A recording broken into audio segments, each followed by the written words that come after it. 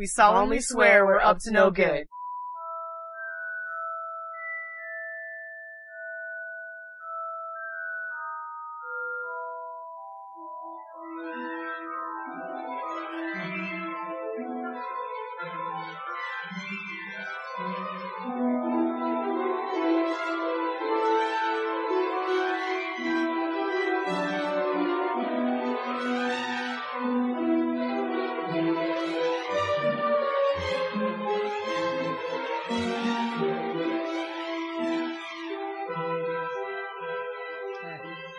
Welcome back to Harry Potter Minute, the fan podcast where we overanalyze the Harry Potter movies one magical minute at a time. I'm Gary Roby. I'm Victoria Laguna. And we have another guest this week. Kate Cook is here with us. Hi, everybody. Hello, Kate. Tell us about your Harry Potter history. Well, between both my theater careers, I worked at two different movie theaters. My very first weekend at the first movie theater that I worked at, I had to deal with the fourth Harry Potter opening. Oh, that's super exciting. So crazy busy. I think I worked a couple Harry Potter movies. I think I worked the last 2 or 3. Yeah? I think so. I was lucky. By the time the last ones came out, I was a projectionist, so I got to just, hide upstairs and start everybody's movies. But the first one is, when I learned the concession stand. Oh, so, busy day. Trying to, figure out the registers. people are trying to go really fast and want to be where they want to be. Yeah. No, I totally missed any of the Harry Potter movies. I came in for Twilight. Wow. Another book series. So another book series that's definitely not as good. And that was crazy enough. So working any fandom, I think. Yeah, just being at a movie theater, working at a movie theater when a big thing comes out is always the most insane. Anyone who's working in that industry, I'm always just oh my god, you guys do so much. It's totally different working at a bookstore now. The bookstore I work at is much more low key, even though it's the same kind of thing. You're having conversations with people that are fans of things. It's not as fast paced. I don't know. Yeah, were you have openings and stuff. Yeah, exactly. We have new books that come out every week. Were you interested in Harry Potter before working at the theater, before seeing movies? No, actually, well, by that point I was. Okay. By the time the fourth one came out. But I actually got, I think it was the first 3 as a box set. Okay. When I was younger, and I was not interested in reading at all, and I was just why did you get this? I think I read the first page of the first book. And set it down. And be I don't care about Vernon Dursley. And then, apparently they lost me in a page. The book doesn't start in a good place. And then the second book, I think I read 2 or 3 chapters and put it down. And then in the third one, I got about halfway and I stopped. I didn't get into reading until I had my back surgery and I had daytime television. It was terrible. It was Maury and Jerry Springer. And, after, a day of that, you're I feel eventually I could be on that show because you watch it so much and you're I feel if I keep watching, I'm going to end up on this show, and that's not where I want my life to go. You get tired of the whole, baby daddy, paternity test. Yeah, there's only so many mysteries to be solved in one afternoon.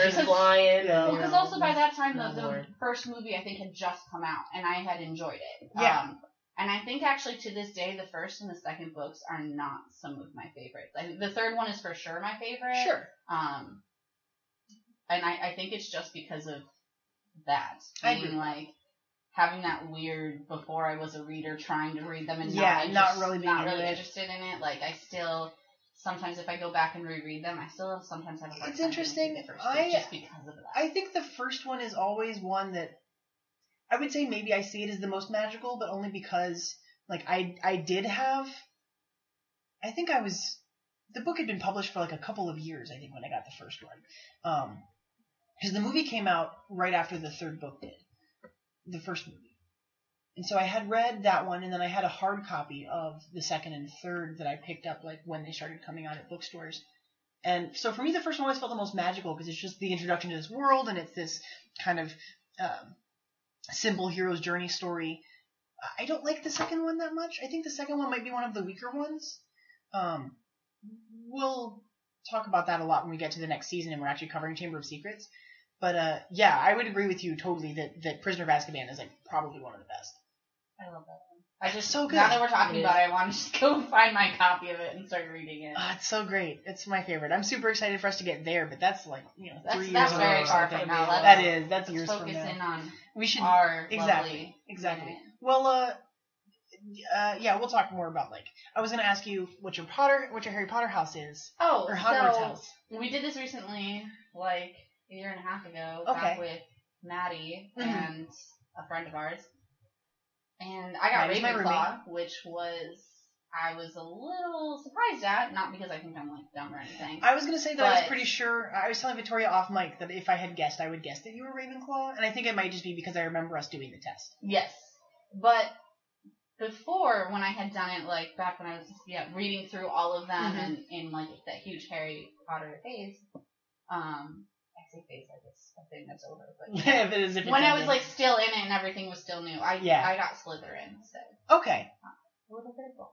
A little bit of both. Victoria, you said you also have been sorted into 2 different houses. Yeah, again, being in high school or whatever and being into Harry Potter back then, as opposed to now, I believe I got Gryffindor. Interesting. So, but to me, that's never been my true house, and that was before Pottermore even existed. Mm-hmm.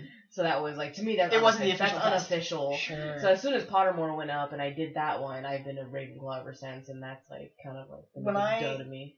I feel silly admitting this, but when Pottermore the quiz first went up, I took that test over and over and over again because I thought that I wanted to be in Gryffindor and I wouldn't accept the fact that I'm just a Ravenclaw at heart. Oh no! I got Ravenclaw 3 times. And I was I guess I'm just a Ravenclaw. And I just stayed a Ravenclaw. When I got Slytherin, I was just I know the movies kind of make it seem like it's such a terrible house to be in or whatever, but I was always just kind of that's me. I figured that that's what it was, so I was actually surprised. When you got Ravenclaw. During this kind of chunk in Diagon Alley in the book, after we start hearing about the houses for Malfoy and Madame Malkin's shop, Hagrid is the one that actually tells Harry that there isn't a witch or wizard who went bad who wasn't in Slytherin. Mm-hmm. It's and in the movie, it's a line that Ron delivers later on, whenever we see Malfoy get sorted. Mm-hmm. But that came from Hagrid directly, that it's kind of accepted that they're sort of the bad guys. I feel a lot of people sort themselves. A lot of friends of mine sort themselves into Slytherin because they think they're just they're the outcast, they're the bad seed or whatever. And yeah, exactly. Oh, I said that too quiet. I'm sure. I'm pretty sure you wanted to be Gryffindor because in Harry's your kid mind, you're Harry's a Gryffindor. Well, exactly. And I was also I was a little scrawny kid with messy hair and glasses, and I wanted to be Harry Potter. I just so badly. There was something that I really admired as a child about the ambition and the even though he's humble, he's saving the day kind of thing. I still get compared to Hermione because of my the hair. And then when I was younger, I had braces, so my teeth were a little bit more messed up than they are now. Aw, that's so funny. Okay, so now that we're 10 minutes in, we should talk about the minute. So today we're talking about minute 26. Minute 26 starts with Harry looking up at the sign above Ollivander's shop, and it ends with Ollivander releasing the wand, showing Harry the first wand for him to test. Last week, Hagrid left Harry outside of Ollivander's shop, and he told him that he had one more errand to run or something else that he had to do before they could leave Diagon Alley, and Harry, just go into the shop on your own, you'll be fine. Which I think is interesting that Hagrid just leaves him there. He must, obviously there's a trust for Ollivander there that comes in. He knows what he's doing, and it's going to take some time for them to find the right wand for Harry and whatever. In the movie, he goes shopping. In the book, when Tim Garcia was our guest last week, we were talking about the mine cars in Gringotts and how the mine cars were this really mad ride and it made Hagrid sick and he wasn't feeling well. So in the book, when Hagrid leaves Harry here, it's because he wants to go get a drink at the pub. And so he goes to the Leaky Cauldron and leaves Harry to go get his wand. He's I need a drink after that. Which I think is really funny. And then we also see the sign. Movie. Exactly. So, whatever. It's a children's book too. It's fine. We saw the pub already. They asked if he wanted his usual. So we still don't know what his usual is. I don't know. I have no idea what. It's got to be like butterbeer, right? Or fire whiskey. Like, Fire whiskey? are there other I'm drinks? sure that we there hear are about? other drinks in the There's magical. more than Oh, just maybe. drinks. No, those are the options. Those are the only options. I think it's only two because as children you don't have that wide knowledge of all the drinks. So I think it's kind of fitting that in like the children's perspective of things, that's the only two that they do know. Read a book about like a barkeep in the Wizarding World. Just like all the drinks and the patrons that come in with their sad stories. Give me a story about Tom the barman. I would be so into that. I'm pretty sure there's gotta be like that would be a good idea. I'm pretty sure there's gotta be like a book of we talked about drinks. this. There's maybe Day in the life of someone who works at like the Leaky Cauldron. Think of it. I mean, they got the bar. They have the rooms that you can rent. Those people know things. Star Wars, the Star Muggle that randomly wanders in, trying to like figure out what's going on there. Yeah. In Star Wars, they have a book that was in the old extended universe that was Tales from the Cantina, and then they had Tales from Jabba's Palace, and it's just like little vignette stories about each of the characters that are just in the background in those scenes. And they're really fun, but they're totally off base. But I really wish there was something, we talked about this too, like a Tales from Diagon Alley or a Tales from the Leaky Cauldron. Like, I would read the hell out of those books. That would be awesome. Cool. Right? I also, before we actually get into the minute, I want to talk about, we saw the sign at the end of last week, and it says, they are makers of fine wands since 382 BC. And Tim pointed out specifically that he thought it was interesting that it says BC, like, before Christ. And and he was talking about like the religious aspect of it, like do wizards and witches observe like Christian religion or whatever? And we talked about because of the region that it's from, it must be something like that. But I thought about it. There's no research, it doesn't say anywhere, but I thought about it, and there wasn't a statute of secrecy until the 1600s. So it would make sense because the Wizarding World and the Muggle world weren't separate, that they would just be following the same calendar. Like, I don't think it's like that would be like saying like it's weird that an atheist says that it's year 2016 AD. Like, they don't have their own unique calendar because they didn't need one. But the page, I tried to look up Ollivander's, the shop, because it says it's established in 382 BC, and the Pottermore page seems to imply that the original Ollivander came to London from Rome when the Roman Republic was established there, but the Roman Republic didn't have any bases. It wasn't in London until 42 AD. So there's 400 years that are unaccounted for. So I looked into some Roman history because I wanted to figure out, like, okay, Ollivander came from Rome. Why would he have ended up in Britain long before there was an actual garrison in like London there? And what I found was that in 390 BC, Rome was sacked by the French, and refugees of Rome were fleeing across Europe, and I think that might have been like the impetus for him settling there. But then there's no indication that like Ollivander the man got to Britain in 382 BC. Like, this doesn't say that this is how long this shop has been here. It's just how long Ollivander has been in business. Yeah. So maybe like the original Ollivanders opened in Rome and it didn't come to London until the Romans established a city in London, and it's just a continuation of the line of the shop. So I don't know. That was all just up in the air details. I looked a little bit more into Ollivander, and it seems that his name meant like bearer of the olive wand, which would imply that he comes from a Mediterranean country because olive trees are not common in Britain or anywhere close. So that was fun. I did a lot of wand research. I have so much wand stuff to talk about today, but we can get into that. So we see Harry outside the shop, and then he goes inside and he places down the little packages in his arms. They've gone shopping to all these other stores because he's got like a stack of packages that he sits down. And it's this very quiet scene. There's no music for a couple of minutes that we'll talk about today. But he comes into the shop, and the shop there are 17,000 individual wand boxes in this shop. The shelves are 17 feet high, and they are packed with stuff. It's like floor to ceiling. Yeah, exactly. It's this really tiny little tight shop that they filled in. I wish I knew I forgot to write down no, I didn't. I wrote down the set design Just look at the all set the designer's colors name. that they use though to help help you kind of like visually. All of those stickers on each of the boxes all have labels, like they all are labeled for all the different types of wands and the different woods and cores, and it's very thorough. All of Diagon Alley was built up like this, just packed with stuff. There's a place to try to go and visit. Wouldn't that be amazing? I want to go to the Wizarding World. Let's go. Do you think they have one similar at the new one in Universal? I think they do. I'm sure they have an Ollivander's wand shop. When I was trying to do research on Ollivander's, the first thing that comes up is the actual like wand shop in the Wizarding World. They do have a wand shop in the Wizarding World of Harry Potter. It is Ollivander's. You can choose to buy a character wand, which I believe most, if not all, are made by this company called the Noble Collection. The Noble Collection. Yes, I recently got a Snape wand from the Noble Collection.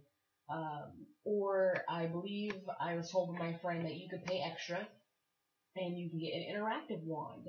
And there are places around the park that have a marking on the floor or on the ground for you to stand there and, you know, move your hand a certain way with the wand, and it interacts with something in the park. Well, that'd be neat. Wouldn't that be so cool? I It's like you're doing magic. Exactly. I'd want an interactive one more at that point. Yeah, that would be so fun. Yeah. It's like the hidden Mickeys, but instead it's like magic spells. Little magic spots. Yeah, that's awesome. Magic spots. Yeah. Yeah, I really like the interior of the shop. I really like the layout here.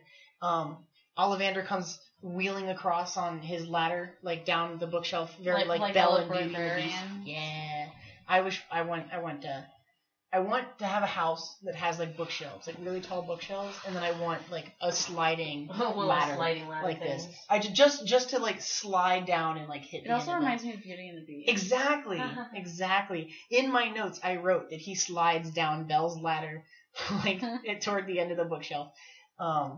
And then we see John Hurt. Well, doesn't he remind you of like when Belle goes into the bookshop? Mm-hmm. Oh, there's a nice old man who tells her she can keep that book or whatever. Yeah.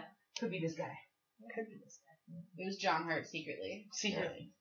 Mr. Ollivander.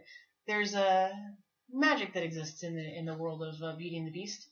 There has to be someone who's selling wands. It's Mr. Ollivander. He's been around. He's everywhere. Right. The Ollivanders. It's a cameo. Yeah, there you go. Mr. Ollivander's cameo in Beauty and the Beast. That'd be amazing if John Hurt showed up in like the Beauty and the Beast like live action movie that's about to come out. Emma Watson's there, so that's all you need is a parallel. Exactly. I'm into that. That would be awesome. Correlation. Yeah, we never saw her go to Ollivander, so let's see him in the shop. That'd be great. Okay. I'd be happy with that. I really like John Hurt a lot. You said you had stuff to say about John Hurt. I did, but I mean, we'll get to it. We have a lot of John Hurt this week.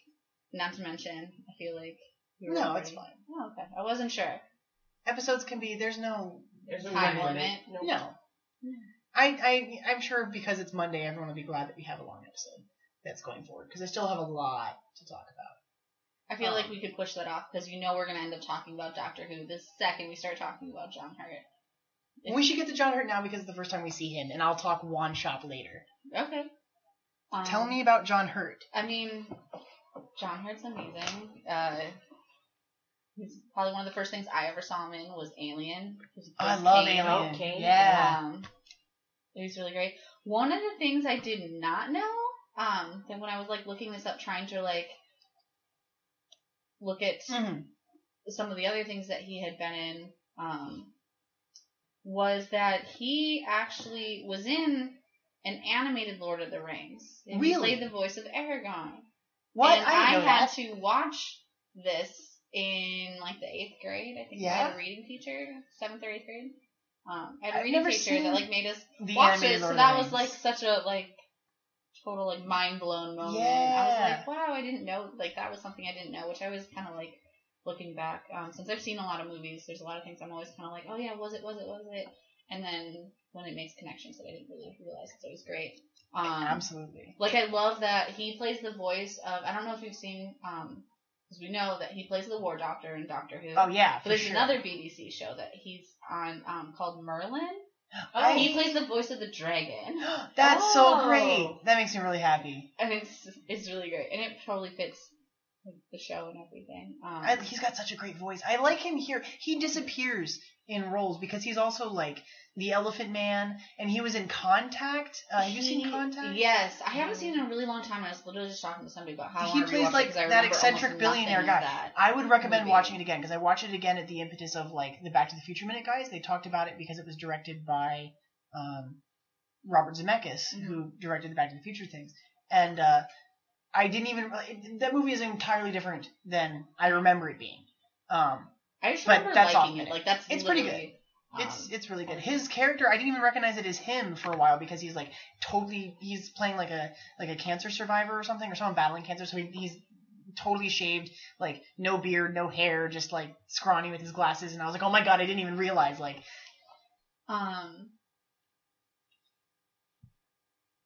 He is actually, it's random fact as I was like looking into, I was trying to find the name of the episodes where he's the War Doctor, which is Name of the Doctor and Day of the Doctor.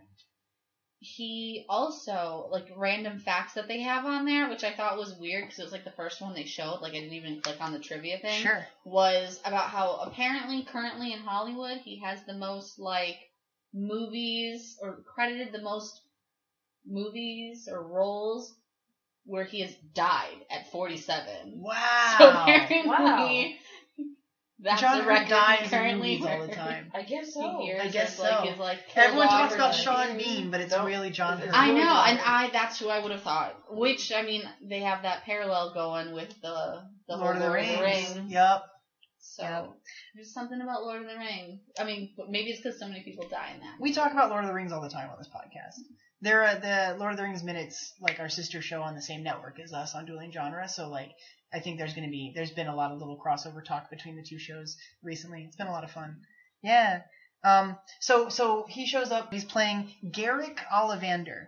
And I looked into the history of Ollivander, and he was saying that when he was it was saying on Pottermore that when he was a child, he saw people come in to commission his father to make wands, and they would want to use like they wanted the wand cord to be made of like the hair of this thing that almost killed their parent, or they wanted like this beloved pet or something. And Garrick decided no, like wands are tools to be used by wizards. They should only be made with the finest magical like implements. Like you need to use the best ingredients to like produce the finest wands. And so now, because of that meticulous care and detail, he is regarded as one of the most well-respected wand makers in the world. People come from countries all over to come get a wand from Ollivander. And he only uses 3 different types of wand cores. Unicorn hair, dragon heartstring, and phoenix tail feather. And I wrote a little bit about each one of them. I think when I was doing a lot of this, on Pottermore, there's a lot of like wand talk that you can find through the observations of Mr. Ollivander. So Ollivander wrote about the cores, and these are what they said for these 3. Unicorn hair produces consistent magic. It's the most difficult to turn to the dark arts, and it is the one that is the most faithful to the original wizard that has that wand. Whereas with Dragon Heartstring, if you take a Dragon Heartstring wand from someone, its allegiance is more likely to shift. Dragon Heartstring produces the most power, and it's the easiest to push towards the dark arts. Another detail says it's prone to accidents, and it's temperamental. So the wand cores, the wands themselves really have personalities that come out based on the different components that go into it. So Dragon Heartstring is prone to accidents and is temperamental. Unicorn hair is not the most powerful, but it's prone to melancholy if it's misused, to the point where like where the hair will die and has to be replaced. And Phoenix tail feather, it says, has the greatest range of magic, showing the most initiative and sometimes acting of its own accord. It is the pickiest of the wands. It's fiercely independent because it comes from a creature that is a very solitary, independent creature. And it's the hardest to tame, it says. So 3 different wand cores that show up a lot. Harry's, we know, is Phoenix tail feather. Most of the wands, I think, are unicorn hair that show up. We don't hear the cores of most of the wands. Malfoy has a Dragon Heartstring one. I didn't look into what his wand wood was made of, but for later in the week, I want to talk about like the components that go into the wands. We don't See, one of the details that I really vividly remember about Ollivander in the books was that anytime he met someone, he would tell, like, he says, I remember every wand I've ever sold. You're getting ahead here. We are. But one of his traits because of that is anytime he meets somebody, he tells them, like, this was your wand. Like, I know that this is what it was made of, and this is how long it is, and this is what the core is. Like, he tells Hagrid as soon as he sees Hagrid what Hagrid's wand is. When he mentions James and Lily later, he says that he rattles off what both of their wands were. I have that details for when we get to that later in a minute, but I did a lot of digging for information about the wand stuff, so we'll talk about the properties of the wands of those characters when we get to that. I'm excited. Do you know? Oh yeah, you were saying I was gonna ask if you knew what your wand was, but did you ever do the wand thing on Pottermore? I don't think that I did, or if I did, I don't remember. That's okay. There's no pressure on that. Mine. Right, We'll do it between today and tomorrow. We'll check on that, and then we'll talk about it tomorrow. My wand, according to Pottermore, is 10 3/4 inch, unicorn hair, and it's made of redwood. I think Victoria's is dogwood. Mine's dogwood, also unicorn hair, but 11 inches. Oh. I actually found a carpenter, a master carpenter, online, and had both of mine and Gary's wands made to look exactly like the ones from Pottermore. Do you know the? Can you plug the?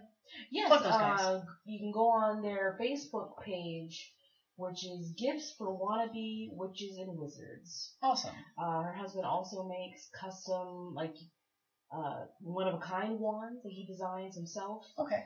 As well as you send him a picture of the Pottermore wand, and they can make the Pottermore wand replica.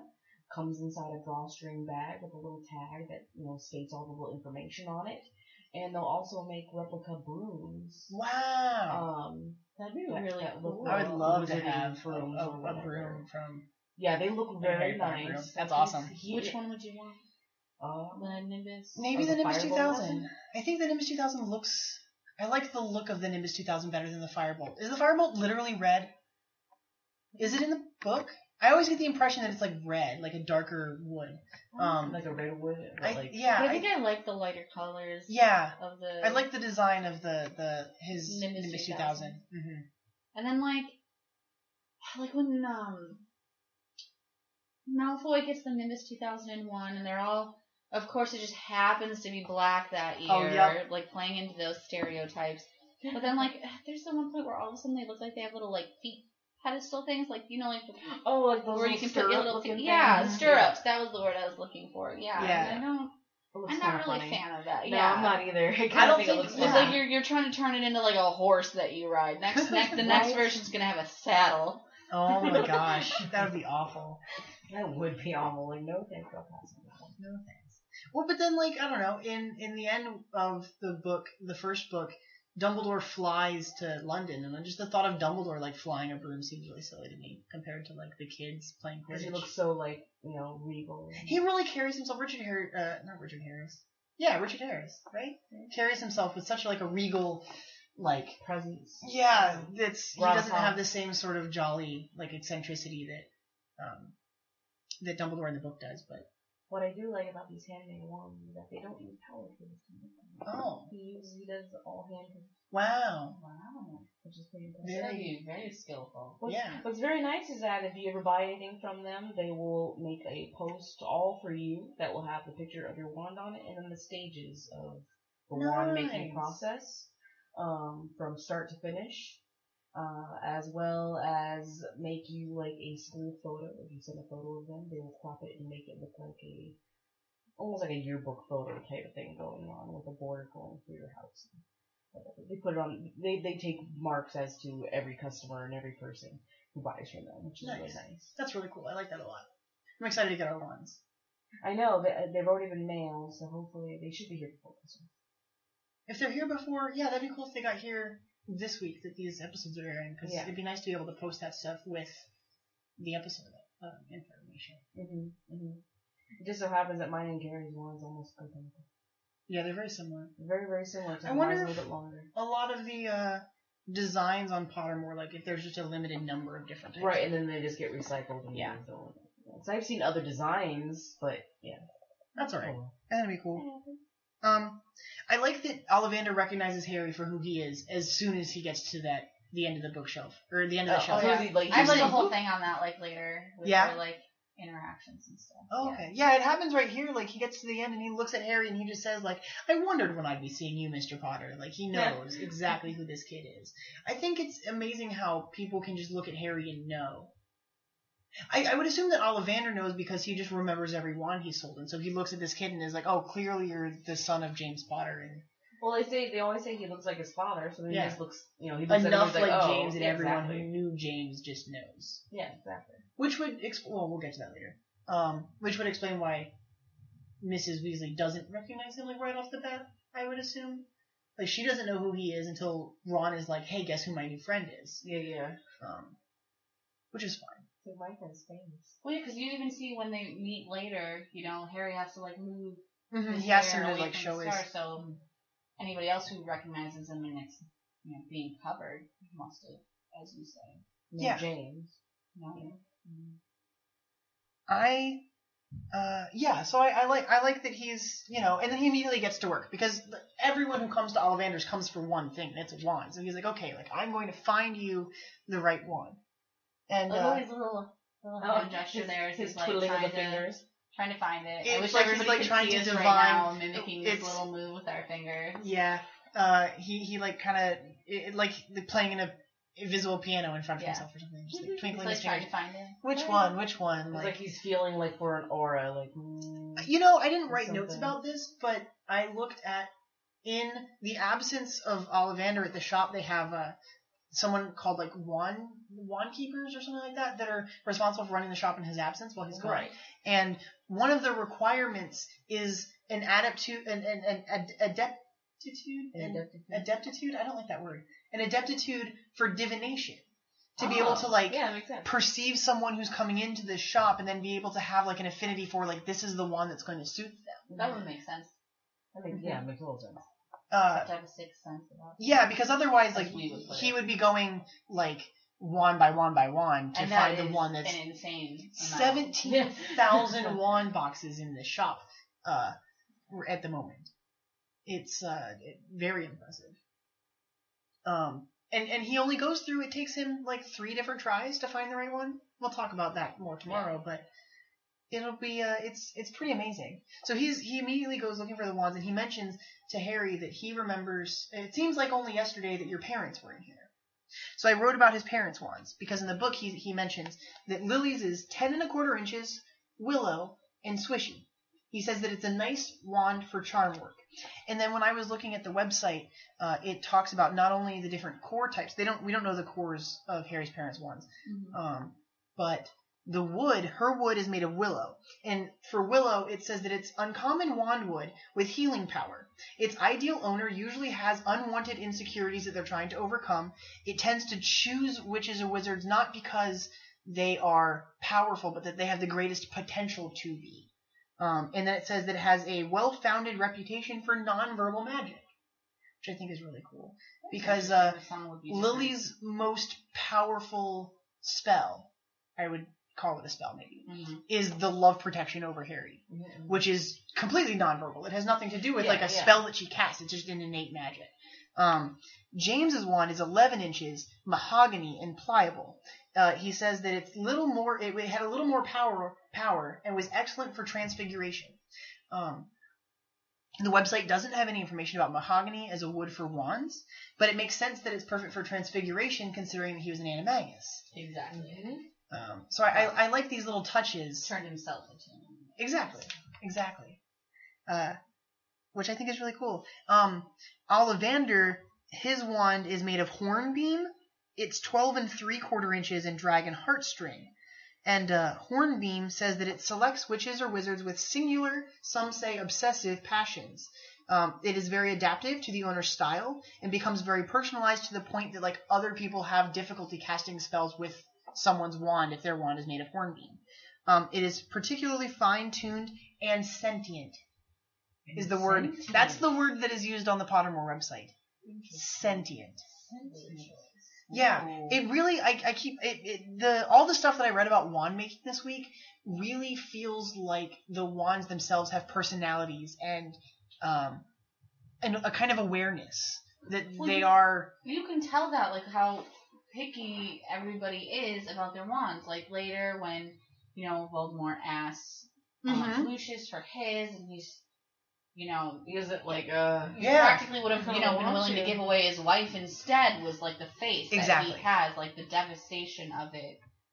Becomes kind of, seems more like, a friend, like a part of yourself too. It's extension of you. Exactly. Yes. Yeah. When Harry breaks his wand in Deathly Hallows, and then they pick a wand off one of the Snatchers, the wand that he gets from the Snatcher only sort of works. Like it's not, it doesn't have an allegiance to Harry. It's not bound to Harry, so it doesn't really work for Harry. And I think that's interesting. I also think it's interesting that it has that kind of foreshadowing with James's wand being the whole, good for Transfiguration. Exactly. It reminds me of the fact that for these movies, one of the main reasons that they've worked so closely with J.K. Rowling is consistency issues. Like, as they didn't want to accidentally write things into the script that would, because she had only made 4 books at the time the first one came out, so still many to go. Yeah. No way for them to know where it was going to go, so they wouldn't want to say one thing here only to later have it be turned around. And so everything had to get approved from her. So they had to take lines out of the movies that they had written because she was. It was contradictory to something. Yeah, like this is going to contradict something in the future. Like we'll even talk about it when we get to the later movies. But there are a lot of cases of things that are like cut from the movies that become important in the books. But that's not for 4 or 5 movies still. But we'll get to that. We don't see a lot else in this minute. I've noticed that it's very, very quiet. I think I might have already said that, but we don't have any music. They don't really do the music until... I don't even think it'll... At least for another minute or two. No, it's in the next minute, because I wrote a note about it. But yeah, so we'll get to that at the end of the next minute. Yes, you're right. You're right. Because I wrote that as the end of the minute. Cool. Yeah, I think that was everything I had for this minute then. He picks out a wand and he approaches the counter in order to hand it to Harry, but we won't see what happens until tomorrow. Tomorrow's going to be a lot of fun. I wish you could see his face a little bit better as we're paused on this, like Harry's face in the background. He's kind of like looking over, like, what is he doing? Yeah. Like, I wish he would have taken a second to... Well, because also this is going to be his... could potentially be, like, his wand, and he's not from... this world, so to speak. It's his first endeavor into it, which I will get into more even the in idea later of minutes. A wand so I think new to him, Yeah, the idea of using a wand to produce magic, considering all the magic that we've seen to this point has happened wandlessly. You could argue that Hagrid uses a wand, but he uses an umbrella. It's a disguise. Exactly. Yeah, exactly. So we don't really know. This is the first time we've seen that, like, wands are a thing. And in the book, I think I saw a quote on Pottermore today about Ollivander saying that, like, any witch or wizard worth their salt could produce magic with any instrument, but that wands amplify a wizard's power or help channel a wizard's power. But I was very interested in his use of the word instrument, that it can be channeled through any instrument. And that made me wonder if, like, if someone doesn't... We've seen cases of wandless magic. There's talk of characters that produce magic without using wands. We even see one of those characters in the Fantastic Beasts movie. We see magic happen wandlessly. So what if someone just had, like, a pencil or something? Like, could you channel magic? Because the wand isn't producing the magic. The wizard is. You're still producing the magic. Mm-hmm. It comes from the wizard and is just channeled through the wand. Would it have to at least be a magical instrument to be amplified in any way? I would assume that better equipment results in better magic, but I don't know if you need. But maybe it's like a child, like if you're sitting there like playing with colored pencils or whatever, and maybe like you're getting mad and you happen to have would it have exactly the same effect that you're. Yeah, I don't know. Branding it about, which no one can tell that I am, so I'm not sure why I am. Put my pen back. Practicing magic for no one to see, except for us. We see. We're witnesses. I was secretly just gonna throw it at you. I was so messed up. We're professionals here, you Okay. I think that was everything I had for this minute. All right. Yeah. Did you guys have anything else for minute 26? No? Okay. You can find us at duelinggenre.com along with Lord of the Rings Minute and Back to the Future Minute. And I think by the time this airs, I think Geek by Night and Back to the Future Minute are both coming. No, they're coming back in January, so they'll be back in a couple of weeks, which is really exciting. I really love those shows. You can find us on Facebook at Harry Potter Minute and Twitter at HP Minute. You can join our Facebook group, Harry Potter Minute and the Listener's Army, which is like a little community page for people that are listeners of the show to kind of interact with each other. We talk about Harry Potter. We talk about Fantastic Beasts. Like, that's kind of a fun little... People post memes. It's a fun community. Oh, yeah, lots of memes. Lots of memes. Come share all the Harry Potter memes at Harry Potter Minute and the Listener's Army. And if you want to email us, you can email us at contact@hpminute.com. We wrap up the show by saying Mischief Managed. How do you feel about that? Do you want to say Mischief? Are you ready? Okay. Mischief managed.